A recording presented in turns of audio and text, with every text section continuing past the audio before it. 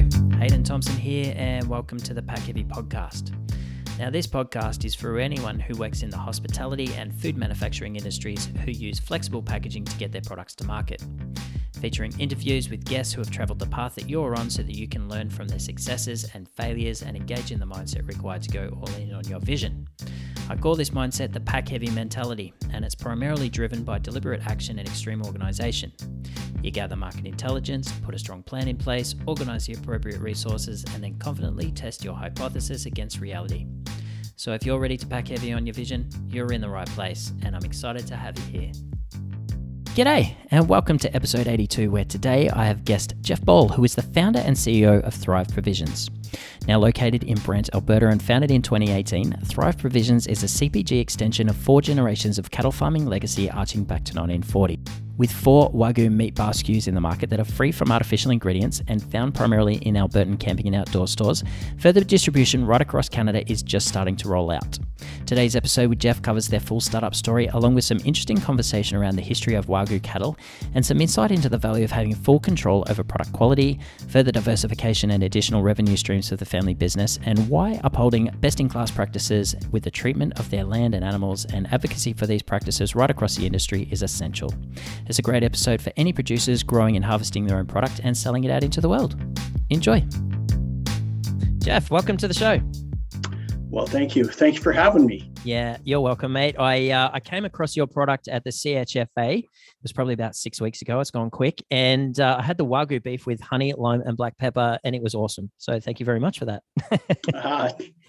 You're welcome. We are very proud of the bars. Yeah, I bet you are. And I'm excited to sort of dig into Thrive Provisions with you today, you know, the business model of getting out into the CPG world with you. And I think it's kind of, it's going to be a unique story because you do have a serious background story with Ball Co feeders and the Ball Co group that you've developed and, you know, the family history on the farm that you've got out in Alberta. And, you know, I'd love to sort of, you know, go into the detail there because I think there's going to be a bit of a great story and everything in between. So where'd you grow up? Where are you from? Well, I grew up right here, Brant, Alberta. Born and raised. I'll give you a little background on the family. Yeah, please. My grandfather moved and bought the quarter here that I live on in 1940. He was originally from the coal mining town of Michelle. Okay. And decided he wanted to be a farmer. So he became a farmer. Without any prior history of farming in the family? He married my grandmother, who family farms in the area. Okay. They farmed in the area for, I guess, 2 generations before for that. But anyway, so the Ball side of the family had its beginnings in a coal mining town and decided to be a farmer. And so he bought this home quarter in 1940. And basically just, had no paradigms of what, really farming should be. So he basically, had some help, I guess, from my grandmother's side of the family to get established and bounce questions off of and I guess mentor a little bit in a way. Yeah. And had some great years here through the 40s and 50s. They had tremendous crops. He was basically able to buy a quarter and pay it off in 1 year. So he had a fairly rapid string of expansion. And then my dad came along, and of course he grew up having to farm, but he liked the cattle side of things. So he migrated into the cattle side on the purebred and full blood. He imported Simmental cattle from Switzerland. My parents have been all over the world in the cattle business. And although I was connected to the land, I didn't really enjoy farming that much, and I didn't really enjoy the purebred full blood game. So I decided to come back. I wanted to come back to the farm badly. And, after university? Yeah. So you went off to uni. What did you study? Econ. Okay. Yeah. And so I decided to come back, and I really spent a lot of time trying to figure out what I could do. Yeah. And, the background helped me, education wise, and looked at the industry and thought that, there's a lot of innovation that can happen, a lot of technology that can be applied to to scale things. So Yeah. As I kind of investigated more and more, I thought a feedlot looked like it would be perfect where we were.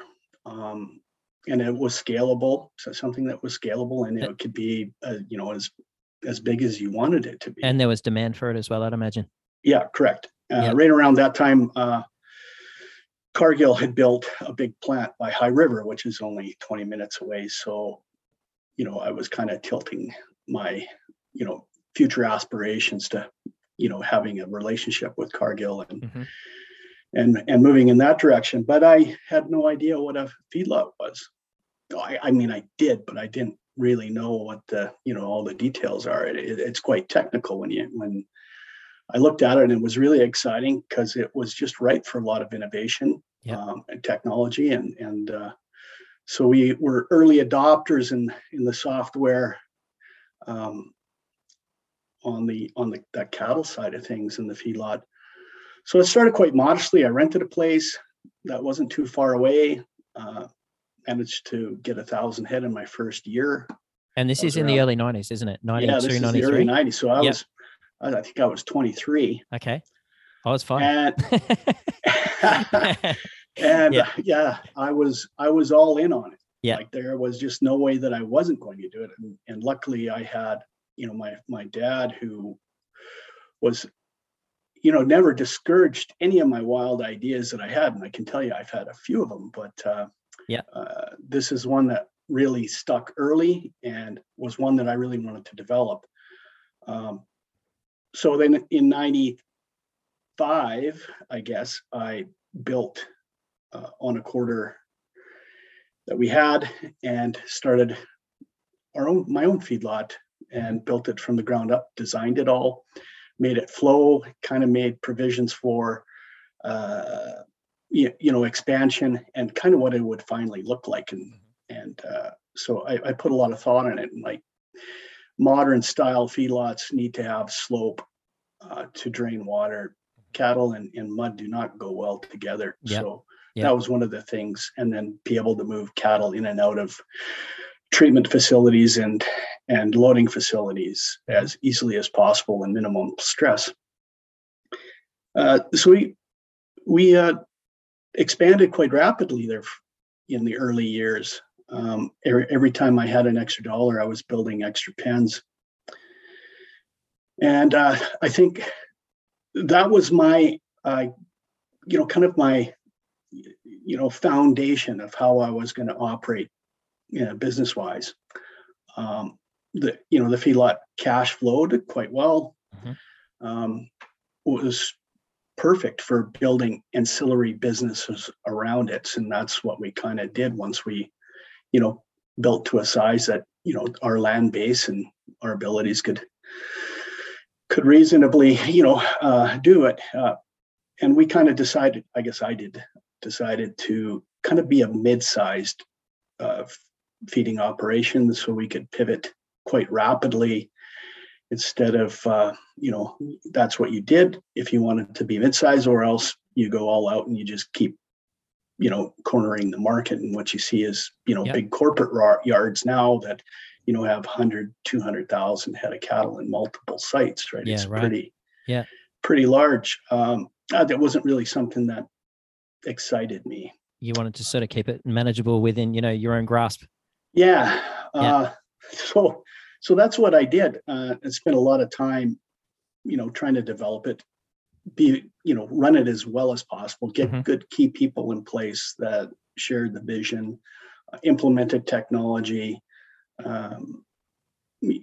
did a lot of research and trials in conjunction with some consultants that we had, really, eked out a niche. And I guess about the same time, my dad, he discovered this funny breed of cattle, and it was a Wagyu or Japanese breed of cattle. The particular one was a Tajima strain, which was the black strain. There's 4 different types of Wagyu cattle. Okay. Yeah, I'm familiar with Kobe. Yeah, so like the rest of the world. The Tajima strain is the one that would be responsible for Kobe beef, right? Okay. Kobe is the region. Okay, got you. Yeah. So he because he was a cattle guy and he loved his purebred and full-blood cattle and looking for different angles, he went all in. And it was quite a pivot from Simmental cattle, which, are big, strapping, milking, big boned, top line and big, thick butts and muscled to something, with a, just a different structural. Yeah, different shaped animal, aren't they? Yeah. Yeah. So, but we tried the beef and we were like, oh my gosh, we've been missing out on this forever. Is this what beef is really supposed to be like? Because, it was a real epiphany for myself because as kids, we ate the bull that broke its penis. That's what we had in our freezers all the time. But I can tell you, it was not It wasn't good. the best beef. No. Just needed a little bit more salt and pepper. Oh, wow. He had a strong jaw to chew it. Anyways, so Dad, he started developing the Wagyu. And so he went on the purebred full blood side. He found a fifth bull or line separate from the other four foundation animals that were here. That was all that was outside of Japan at that time. So he partnered with a fellow named Don Lively out of Texas, and he had the cows, purebred cows, and then we collected embryos, and he started expanding that line of bulls, or that line of cattle, based on the bull, which was Ito Tani the Seventh was his name. And as it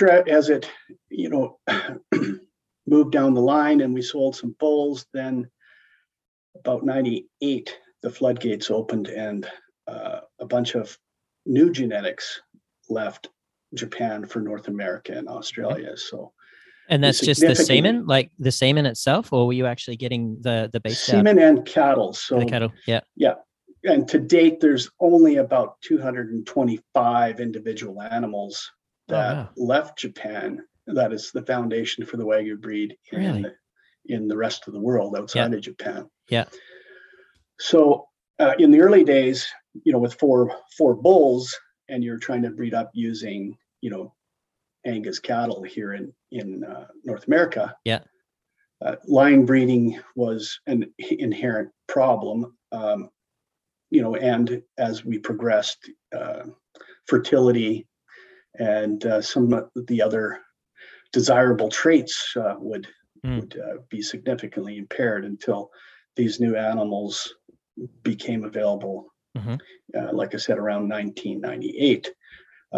The majority of them were Tajima, or the black strain of Wagyu. So that's kind of where I got my start in the Wagyu business. And I had more than just a little bit of interest in it.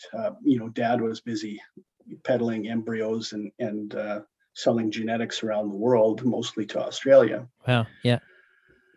And so Dad kind of slowed down, and I had my hands full trying to run and expand a feedlot. Which is huge in your early 20s as well. Like, yeah. What a learning experience.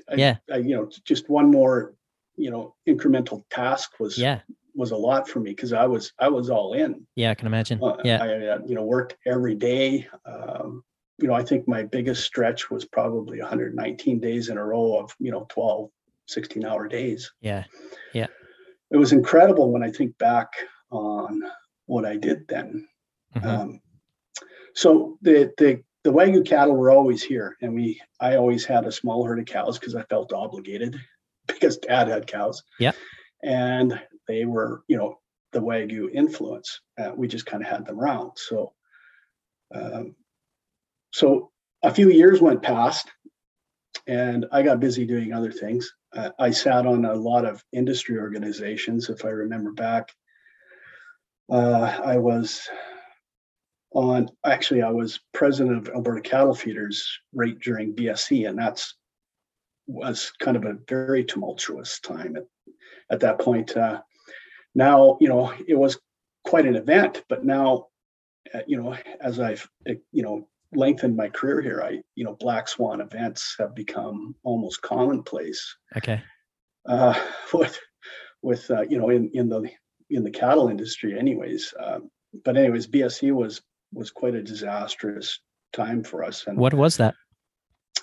Bovine spongiform encephalopathy. So it's a disease, was it? Oh, mad Yeah. cow disease. That's right. Yeah. And that came from Europe, didn't it? Correct. Yeah. Okay. So there was some limited infected cattle that came into Canada. Yeah. Yeah. And sent us in a tailspin. So what happened is all the countries that we had been exporting beef to shut the border down. And as Canada is, we, only consumed, I think around that time, maybe 60% of what we produced beef-wise. So right. all of a sudden we had a giant glut of beef. Yeah. And a bunch of cattle that, have a shelf life. Yeah. They can't, they continue to eat every day. They Yeah. continue to gain weight every day. So it was quite a disaster, actually.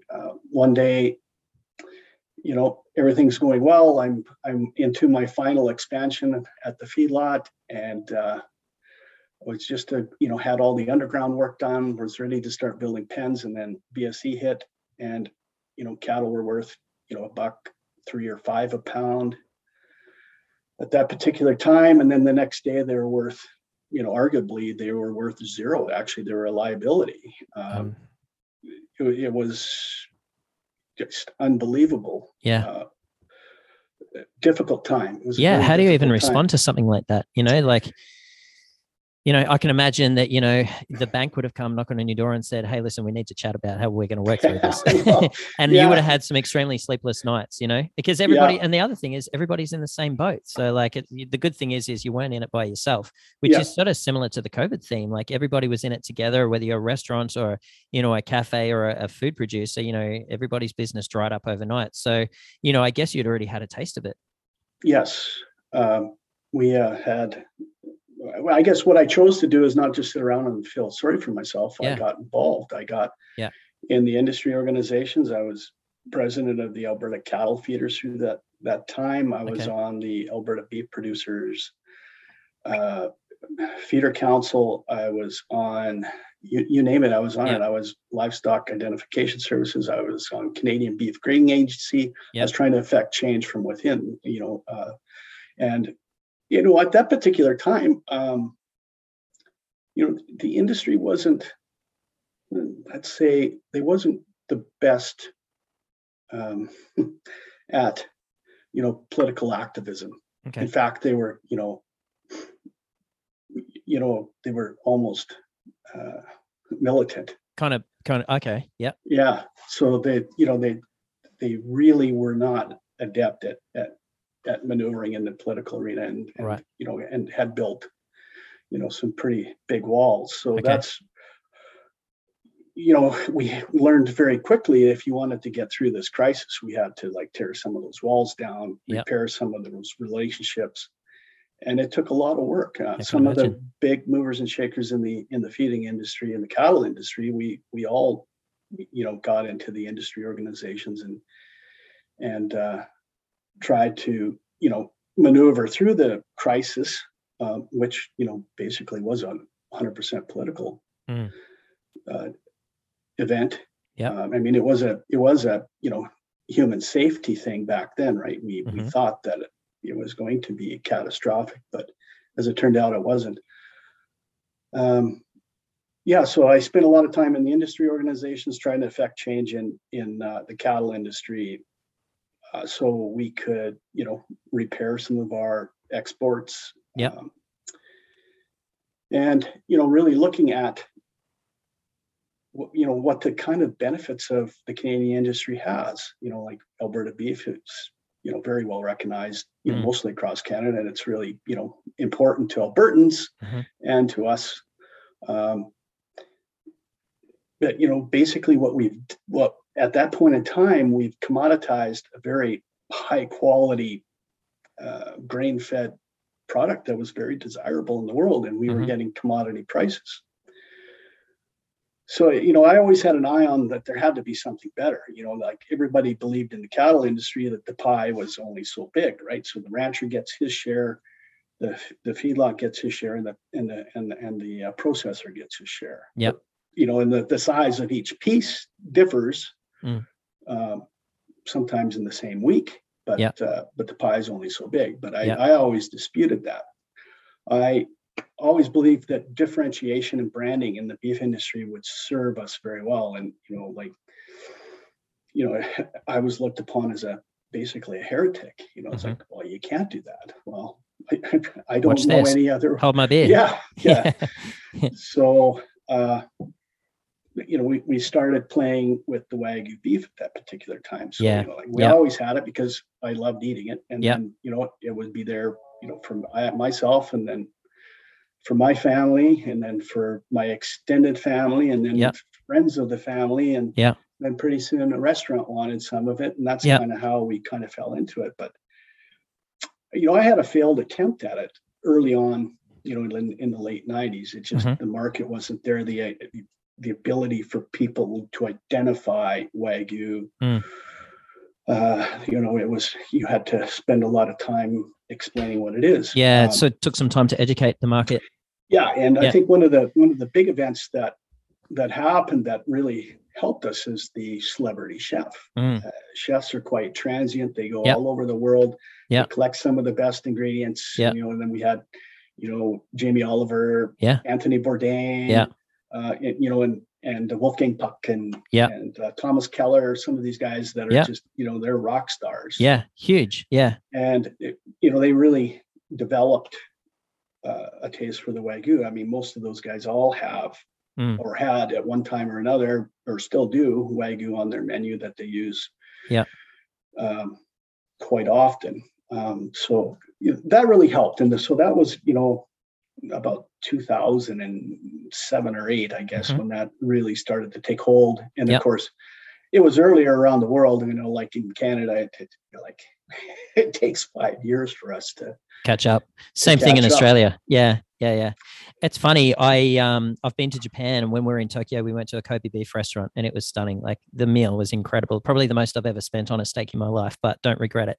And the other relationship that I have with Wagyu is two things. On my mum's side, my mum's sister, Auntie Robin, she married a farmer, and similar story to yours. They established their farm in the 1930s, but they're a merino stud, and so they're raising and growing wool, really high quality wool, but they also have Wagyu on their farm as well. So I'm not sure if it's for their own consumption or whether they're selling it out into the world either, but pretty awesome. And then the other one is my grandfather. So on my mum's side too, mum's dad, he was a pig farmer, and over in New Zealand, and brought the family across to Australia when my mum was 12 in the 70s. And he was brought out to help develop and work on the Australian pig breeding programs and work on their genetic pools. And he consulted into the US and in China, which was really cool. And my question was, with the Kobe coming out from Japan and obviously starting their own breeding programs in Canada, are the cattle significantly different than, now, after how many generations of breeding and, cross selection and so on? Has it changed significantly from the cattle that sort of stayed within Japan? Yes and no. Yeah. Wagyu basically means Japanese cow, right? Okay. So it encompasses they're shorthorn, they're polled, they're browns, and they're black cattle, right? So, and geographically, these cattle are, isolated in little pockets, and they're used for different reasons. So, the taquitas, they were, basically cart and packing animals in grain and mining, and then the tajima were rice paddy.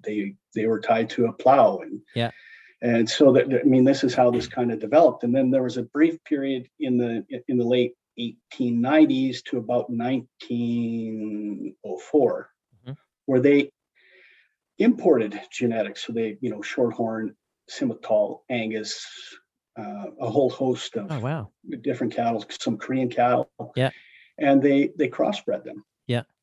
And at some point in time, they just decided that, whoa, I think we've reached where we wanted to be with this composite. So we'll just call it a day. And so that's been their, their gene pool for, since 1904 or 5, it's closed, right? So,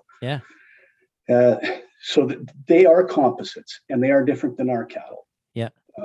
But, we have limited genetics from Japan that we've been crossing with our own, native cattle. Yeah. Which would arguably be probably better genetically than those cattle that they imported into Japan back in the, early 1900s, late 1890s. Yeah. So they are different. There's a little more muscling. One of the things that has been a recent development is polled. So, if you've seen pictures of the Wagyu cattle, they have those perfect, curve up and out little horns. Mm-hmm. So we've used a Angus genetics to get the poll. So there's a Celtic poll, and then there's a Holstein poll. So we've been using the Celtic one to crossbreed into the Wagyu to get rid of the horns, because the industry here just doesn't really like horns. Right. Okay. They're quite useful in Japan. You put a rope around them and you can lead the cow around. Got you. Or ox around with it, and you tie them to a stall, and that's hundreds of years of breeding has. That was the useful tool, was to be able to use those horns. So not so much here. So that's one of the different things that we've been doing in North America and Australia, is developing the polled genetics. But most of these cattle outside of Japan are all, North American or Australian, Angus primarily genetics that have been bred. But the cattle for all, that we use on the seed stock side, even though they're polled, they're not full bloods, but they would be like 99.16 or 32% Tajima. Okay. So that, they're very pure. And then the best part of the genetics that we were seeking on the Angus side is in there. So we have a little bit more muscling, and that comes from the Angus, and the polled quality, right, is also from the Angus. I'm so fascinated by these breeding programs. Like, essentially it's natural selection sped up by you doing the selection. It's pretty amazing. And it must be awesome. Like, watching, over time, like, you got started in your early 20s and you were, breeding at that stage, and, looking at the genetic gene pool that you had back then to where you are now, and, noticing the improvements year over year, or, what would you call it? Generation to generation must be, pretty rewarding. Yeah, it is. I mean, we still have a long ways to go. There's a lot of things that I want to, improve on what we're doing. Yeah. And, it'll be better for the cattle and the environment and everything else, right? Yeah. It kind of all goes hand in hand. Yeah. Yeah. But I've been at it for, 30 some years, right? Yeah. So, it never ends to try to get the perfect animal. Yeah. And then to find that it's repeatable, right? Yeah. It's like temperament, muscling, marbling, which is important, obviously, in the Wagyu. Yeah. Retail meat yield. What's your box yield, right? That's important. Yeah. Feed efficiency, rate of gain, all those. There's a lot of metrics that we're looking at constantly. Yeah. And the production cycle on the Wagyu is like long. Is it? Okay. Very long compared to the commercial cattle that we have as well, right? So from conception to being able to harvest that animal is 3 years. Okay. Yeah. And so what's the average time on a that feedback loop is basically that long. Yeah. Yeah. But now we're able to we take off all the offspring, we DNA them, and then we can track them to that sire, and then through the system. And we've been doing that for a number of years now, about 7 or 8 years. It's not cheap, but it sure helps. I can imagine. Yeah. In going forward and developing. Mm-hmm. I can imagine the technology's changed over the years. And you mentioned, back when you were getting the feedlot started, the implementation of technology was really important to you because you saw that it wasn't really being utilized at the time. But, throughout the early 90s to where we are today, that's a huge period of time for technology to change and shift. So, I can imagine constant upgrades in that space would have been pretty critical for you too. So how many iterations on the technology that you've had in that world have you made? Oh, my goodness. Dozens. Yeah, it's incredible. One of the biggest things is trying to piece all the software together so that, you have some sort of communication in between them. And then it's just, sometimes it just doesn't work as much as you try. Yeah.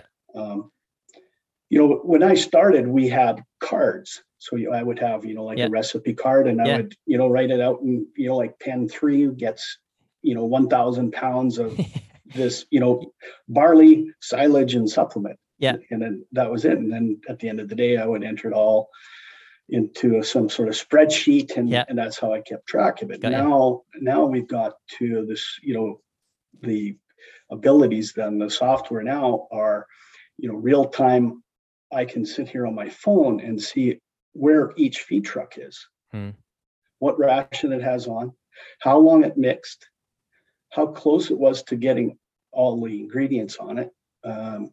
If it pulls up to the wrong pen, it won't let them feed it. Yeah. It's just incredible. Like it's all real time. It's all wireless. We very early on, we used a company that, basically we have a health record for every individual animal that comes into our system. So we know, on our Wagyu side, we certainly know, all that information, but even on our commercial side, the minute it arrives at the feedlot, we have, a health record. We know how much it weighed. We know, what vaccinations it got. And then every time it goes through a checkpoint, we can, it adds to the record, and we know it, now it weighs this much, and it's probably going to be ready for market in 4 weeks. Yeah. Or 4 months. Yeah. And so being able to tie all this together, and on the commercial side of things, risk management is huge, right? The margins on cattle are so small, and we are a margin operator. Being able to utilize tools, futures, markets, foreign exchange, insurance programs, whatever it may be, like we are analyzing all of it all the time, or, just contracts with processors. So either a basis contract or a flat price or a grid price. One of the things we did early on is got involved in developing a grid with Cargill. So then I was able to not, beat the bushes and negotiate a price for cattle every single day that I wanted to sell cattle. I just said, here, my cattle are all going to come your way. Let's develop something that, is mutually beneficial. You give me something to, shoot for on what we're trying to develop that you want. And, in return, I get a base price plus, some sort of premium. Yeah. For the arrangement. So that's I guess a true product market fit. It's as simple as form. Yeah. And you can argue, it's really not price discovery. I mean, we're relying on, a small number of cash cattle traded to establish the market. Yeah. And you can argue, how many of those percentage wise, you need to actually, establish an accurate market. But that's kind of the way I operated. So we would just, we would buy feeder cattle coming in, whatever month we wanted to get them to go out. And we know, 8 months from now, 200 head from pen or lot 5 are going to go that week, right, to Cargill. And I don't have to sit and argue over pennies and trying to get them sold. Yeah. It sounds extremely precise, and I guess that's the value of having data at your fingertips, like you know exactly where you are at any one stage. I see a lot of correlation between what you're doing in the coffee industry. Actually, I've come from the coffee industry before I landed in packaging here, and you know there is a commodity market, a C market they call it, which fluctuates just like the like with trading and foreign exchange and so on. However, there is a you know a specialty coffee grade, you know, which is anything that's 85 points and above when they're grading the coffee. And for the longest time, like, you know, there was a lot of criticism and exactly the same thing that you sort of found, you know, getting into the market in the 90s with Wagyu, people didn't understand it and you had to do a bit of education. Same thing with coffee. Like there are a lot of producers back at Origin that were growing amazing coffee, you know, different varietals and, you know, all had their unique qualities and, you know, characteristics and so on. But to get a premium, you know, they really had to sort of educate the market, really get it into the hands of roasters in the Western world who valued the coffee to sort of push it out at that premium price as well so that it would trickle down. But the thing that really changed the needle was, you know, a lot of the roasters and the coffee buyers going to Origin and building direct trade relationships with the farmers over there and you know, paying the farmer a premium for their quality of coffee that was well deserved. And the specialty coffee industry is just unlike anything else. It's, you know, right now it's growing and it's a significant portion of the market and it's taken time to develop. But the one thing that's, you know, significantly impacting the coffee industry right now is climate change.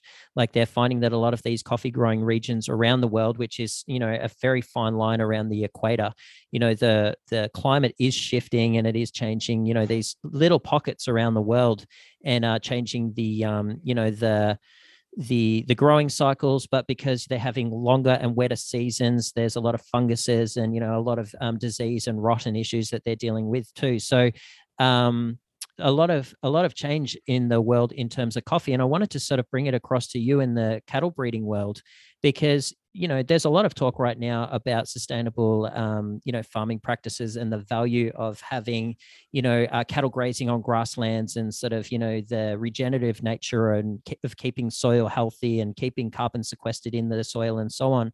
And I wanted to sort of touch on that with you because I think it's a really important part of the discussion on the meat industry and meat consumption in general, that it can be done with sustainability in mind and, you know, proper agricultural practices that have been, you know, practiced for hundreds of thousands of years, most likely, and seem to have been forgotten about for a certain period of time because of the fact that we scaled very, very quickly to feed huge populations of people. So where are you guys at there? Because, and I've sort of tied a few things in one, so forgive me for that.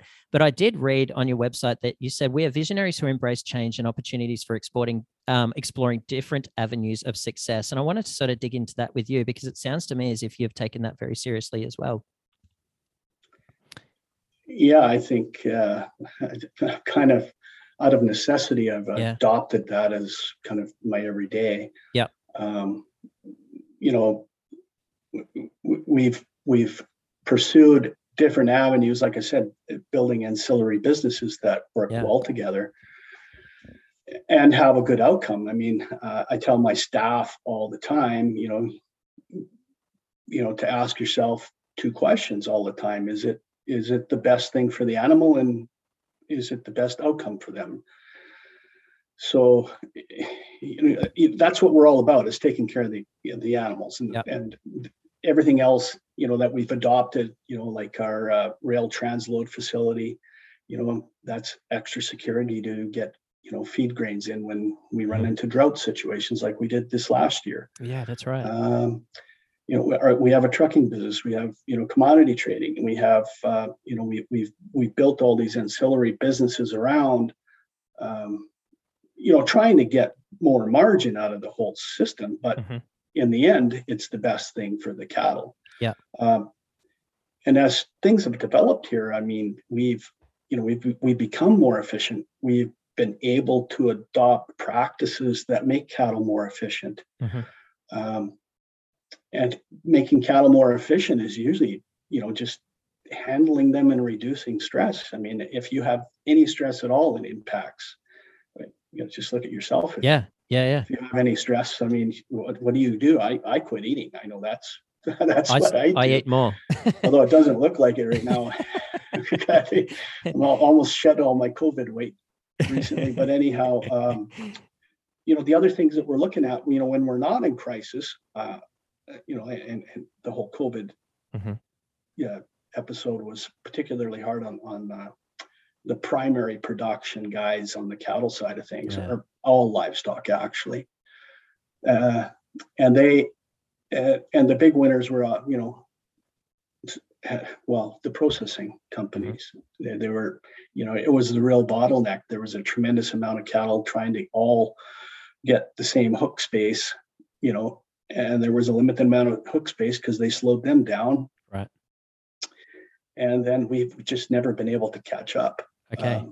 It severely impacted us on being able to participate in the inflation side of things as everything has gone up. But what we receive for the cattle has not kept up with what the cost of the inputs have. The grains have.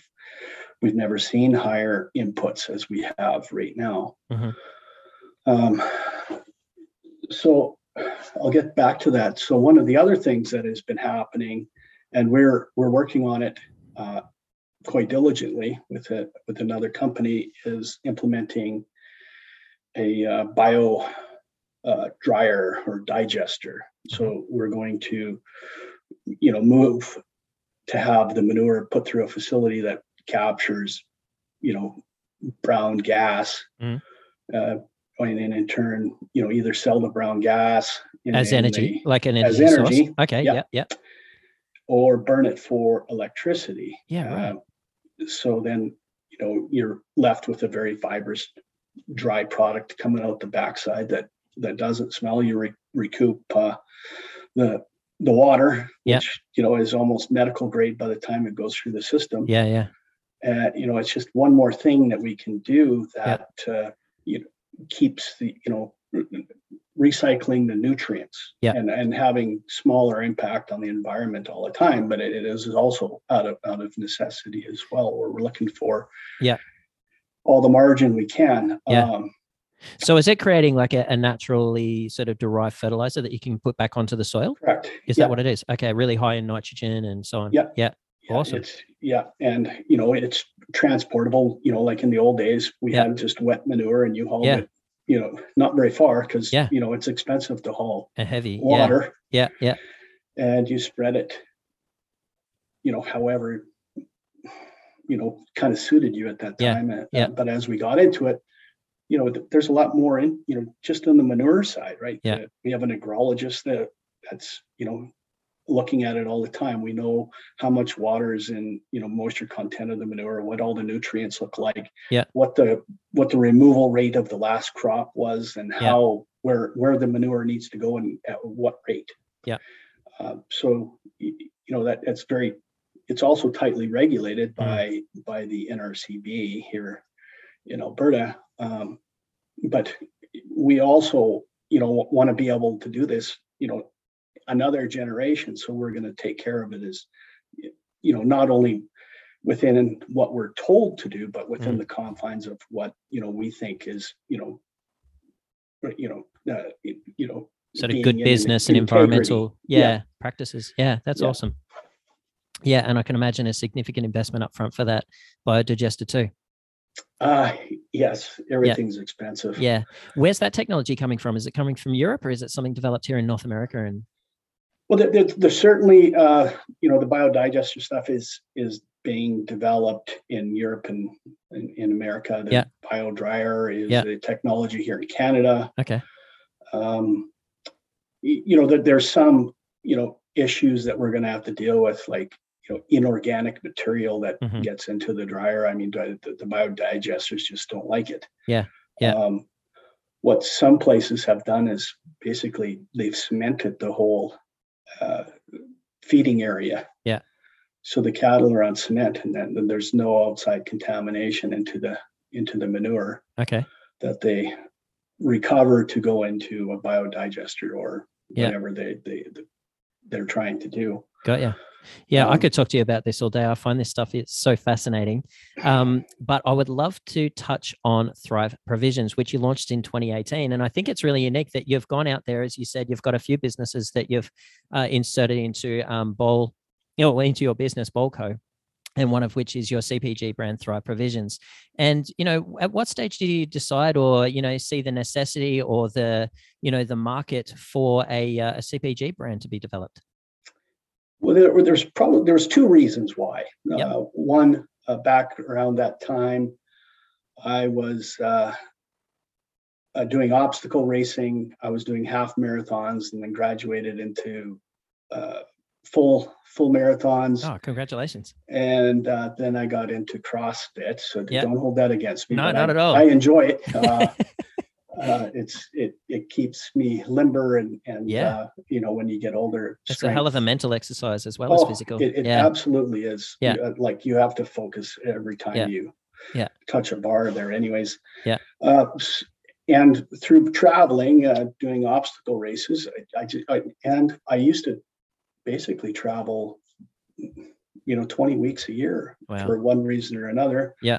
I have some business interests in China, so I would be over there, every quarter. So, I really racked up the air miles and I just hated that I didn't have anything that I could just, eat that was nutritious. I understood all the ingredients in it and, it was shelf stable. Yeah.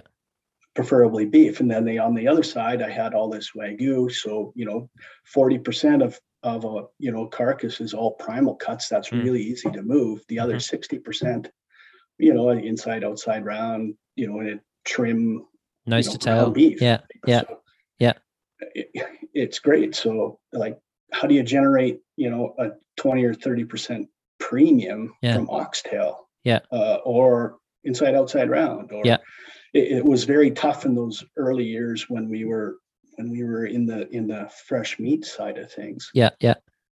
So it was kind of a double thing. I was satisfying something that I, saw for myself that I would be quite useful. And I was going to be able to generate a little more margin out of products that was difficult to move or difficult to get enough money out of to cover costs, because raising Wagyu is more expensive than regular beef.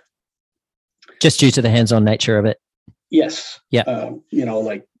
Our typical production on our commercial cattle is about 150 days, and Wagyu can be 450 to 550 days. Yeah. You grow them slow, take care of them. And sometimes you get tired of seeing the same animal for 500 having days. The same conversations every day. Yeah. Yeah. Oh, very good. So it was sort of born out of your own necessity. And, did you start to produce something in your kitchen to sort of get the product developed, or did you work with a team and say, hey, this is what my vision is here, execute? What was your sort of approach? Well, I guess it was a simultaneous approach with trying to develop, everything else that I was trying to do. Yeah. And so it was a very small team. There was me and one other person. Yep. I found somebody who was gung-ho, believed in what my vision was. Yeah. And her and I just, sat and, and worked at it. And both being neophytes, we had no paradigms on what we're supposed to do. Yeah.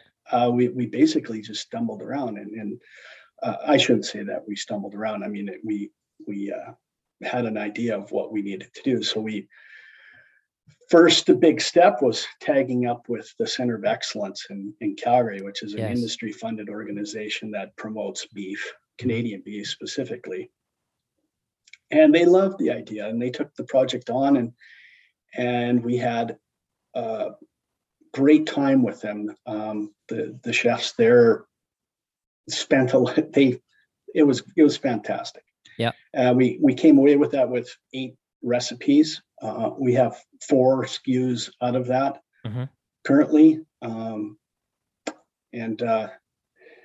but we didn't have it. We didn't have it commercialized or shelf stable at that point in time. Yep. So then we moved everything up to Lacombe, to the incubator up there, and we worked with a guy named Craig. He's called the meat scientist, and he also loved what we were doing. Yep. And he spent a lot of time at it, and we came away with a commercialized recipe. So we were ready to head to the co-packers. But simultaneously, what was happening is we were working with an ad agency on, developing the brand. What do we call it? Packaging, and kind of all the wording around trying to get the brand. Yeah.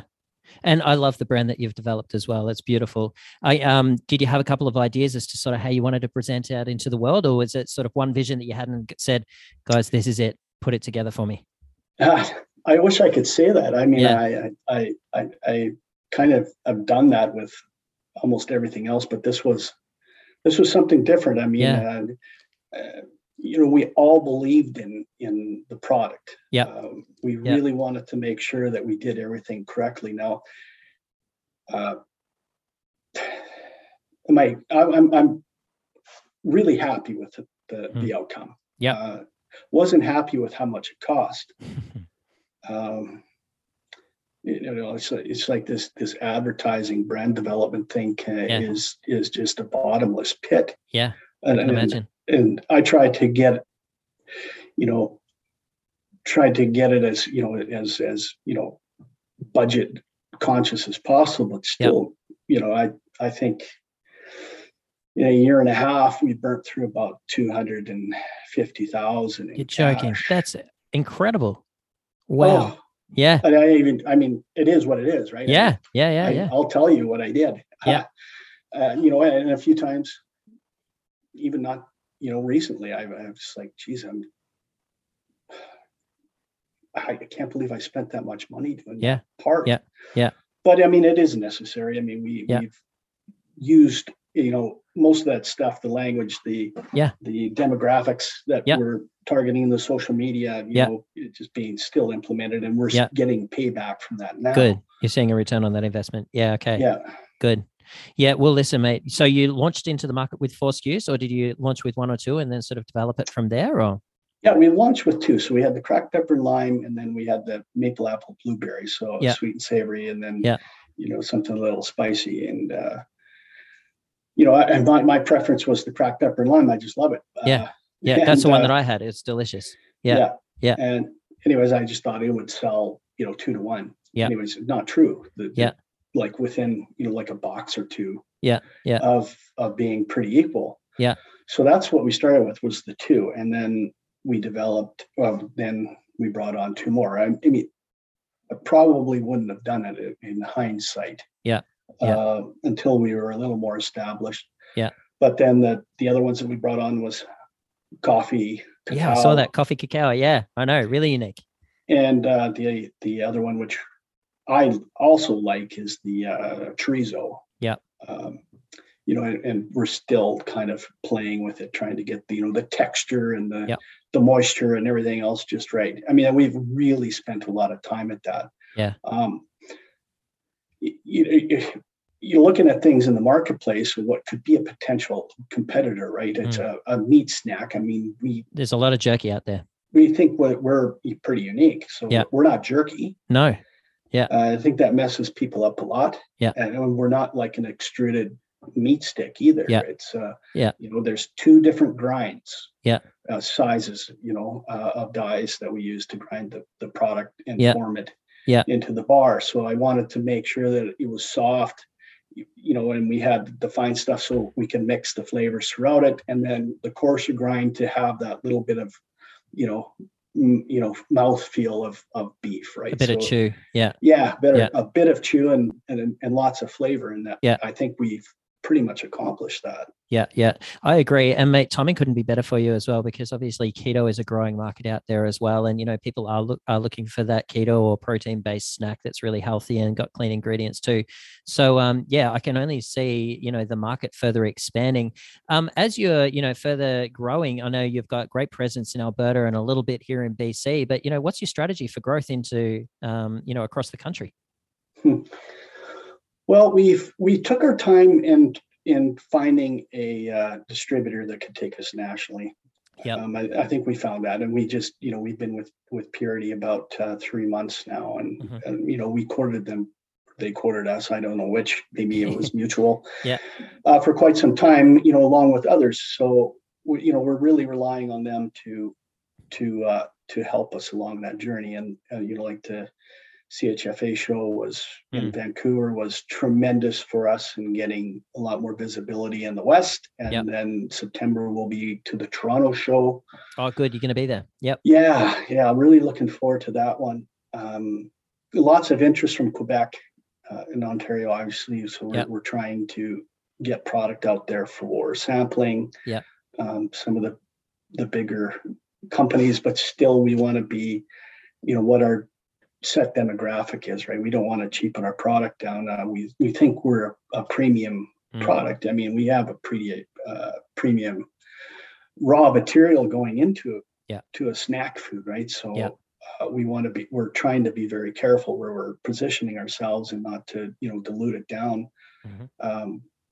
Make sure that we're in the right spots. So, the golf courses, the hunting and camping outfitters, going to all the marathons and handing samples out and just really trying to get it in everybody's hands that we possibly can to try. Because I mean, when they do try it, they buy it, right? So that's the strategy. And simultaneously as we've been going through that process with our national distributor, we have some provincial ones as well, I should add. And then we've been working on piecing together a US launch here, which should be fairly quickly. Yep. Congratulations on that. Are you going to attack the West Coast first? Yeah, we are. Yeah. We'll have a little more competition. I mean, there are some interesting products in the US that that are the snack food thing is. It's huge. A big beast down there. So. Oh, it's insane. And like I've said it a couple of times on the podcast, but like the whole population of Canada or Australia, for example, like, both very similar sized populations encapsulated in California alone. So, I mean, just being on the West Coast, the amount of exposure that you could potentially have there is so great. Yeah. It's exciting and daunting at the same time. It's not like we can just pick up the phone and more product just magically shows up. We have to really be careful on how we, what we promise, and you can't overpromise and underdeliver. I just never want to do that. I knew you had a great, like a grand scheme for this. I knew I had a feeling, or I sort of knew just by the way that it was packaged up, that your vision was to go big with this, because you've gone into a thermoform product. Like a thermoformer in itself is limitless in terms of scalability. So that would have been pretty intentional to partner up with a co-packer or a co-manufacturer that had a thermoformer too. Yeah. So the whole finding a co-packer situation was just a tremendous exercise. Yeah. It was a very unique product. Difficult to manufacture. As I was told, I'm like, wait. Come on, mate. Come on. It's just a meat bar. It's like, don't you guys make these all the time? But no, it wasn't like that. Then finding a federal, a federal plant that can, ship across interprovincially was another task. And anyways, we found a situation that suited us and suited them as well. So we had to buy some equipment for the packaging side of things that helped them out and helped us out. So did you buy a thermoformer? They had it, but what we had to buy, I'm sorry, not the packaging equipment. The tooling? Had to buy the tooling. The tool set. Yeah. We've gone through that process a few times with some of our clients here as well. Yeah. And tooling's not cheap. No. And it came out of Germany, and it was 8 to 10 weeks. And yes. Yeah. It's like, oh yeah, let's get going. Oh no, gotta wait. It's a lead time here. Yeah. And I'm sure they probably flew it out, so it's a little bit quicker, but a little bit more expensive too. So yeah, these things, like you said, it just adds up over time, doesn't it? With all of that in mind, if you had the opportunity to go back and whisper in your ear when you were getting started with Thrive, with the knowledge that you have now, what would you tell yourself? I would, first off, probably the only thing I would have told myself is, you you got a great idea. Go find someone in the industry who's a rock star, Yep. who's knows, the what's involved in launching a product and getting it to market. Yep. That's what I would have done. Yeah. But I wouldn't trade the experience for anything. I mean, it took a little more time. And, I guess we had a little more blood on our hands than we would otherwise. But I mean, I wouldn't have traded the experience for much. Yeah. At this point in time. We're expanding the team, just about every month here now. Yeah. People are really getting on board with it. They're really excited. I have a renewed vigor about Thrive, especially after the trade show in Vancouver. It was really, reinforcing that the vision I had and the product was what I thought it would be. There's some dark moments, if you're trying to launch and then you're in lockdowns, and retailers and distributors weren't taking samples. You couldn't even get them to return a call. And, it was tough launching in the middle of COVID. There, a lot of things were tough in COVID. I'm not going to make light of, oh, poor me, I'm trying to launch a product, that there was actually, people getting sick, and I recognized that really sick. So I just wanted to preface that. Yeah, no worries. And I guess, you mentioned it before, back when the mad cow disease hit, like your approach was to just get busy. That was your approach this time around as well. Just get busy. Just get busy. Yeah. That's what we did. I mean, there was enough things going on, drought, COVID, lack of processing capacity, backing cattle up. And actually getting the cattle processed to get the product was difficult. That seems to be a bit of a common theme with you, you're noticing a problem and you're finding your own solutions, which essentially is like the entrepreneurial gift that you seem to have. And you've got a few irons in the fire, mate. You're a busy man. Yeah. I have a good core of people that take care of stuff for me. And, I, rightly or wrongly, I've always adopted the idea that, get the right people in the right spot, and then give them a lot of rope. Yeah. That's a great approach. I don't really care if you make a bad or, a good decision. Just make a decision. Yeah. Make a decision and learn from a bad decision too. Yeah. One more question. If we could fast forward a year from now and you could say to me that you'd had your best year ever, what would you have accomplished? Wow. I think, without trying to make it too crazy, a year from now, if I could have this all in place, all my pieces that I've been accumulating, working efficiently. So, controlling the genetics, growing the cattle, moving them into a production system, being able to harvest them, and using whatever byproducts of that production waste to be recycled, generate energy, and then producing a branded product on the other side. That would be complete for me. I think it's a I'd serious say that closed now, loop solution. But I'm sure I'll get distracted by another squirrel between now and then. So on the Thrive side, we also have, we're innovating. We have some other products that we're going to be coming to market here very soon too. So we're really excited about them. Well, bring it on, Jeff. I've really enjoyed our conversation today, mate. I could chat to you for another hour, no doubt. But listen, mate, I know that you are busy, so I will let you go. If anybody wanted to get in touch with you and have a chat or continue the conversation, what's the best way to go about it? Well, you can look me up on the website, Balco, or else just email me, jeff@balco.ca. Awesome. I will throw those details down in the show notes. For everybody listening out there, I hope you all enjoyed the conversation with Jeff as much as I did. There was a lot to be learned here. And I guess my key takeaway is that, as you suggested, having the right people around you to execute on your vision is critical. And I love the story because, you've taken this generational business and, further extended it out into the world. And hats off to you, Jeff, for all of the work that you're doing. Oh, well, thank you very much, Hayden. No worries. Take care. No, you're welcome. Bye. Bye.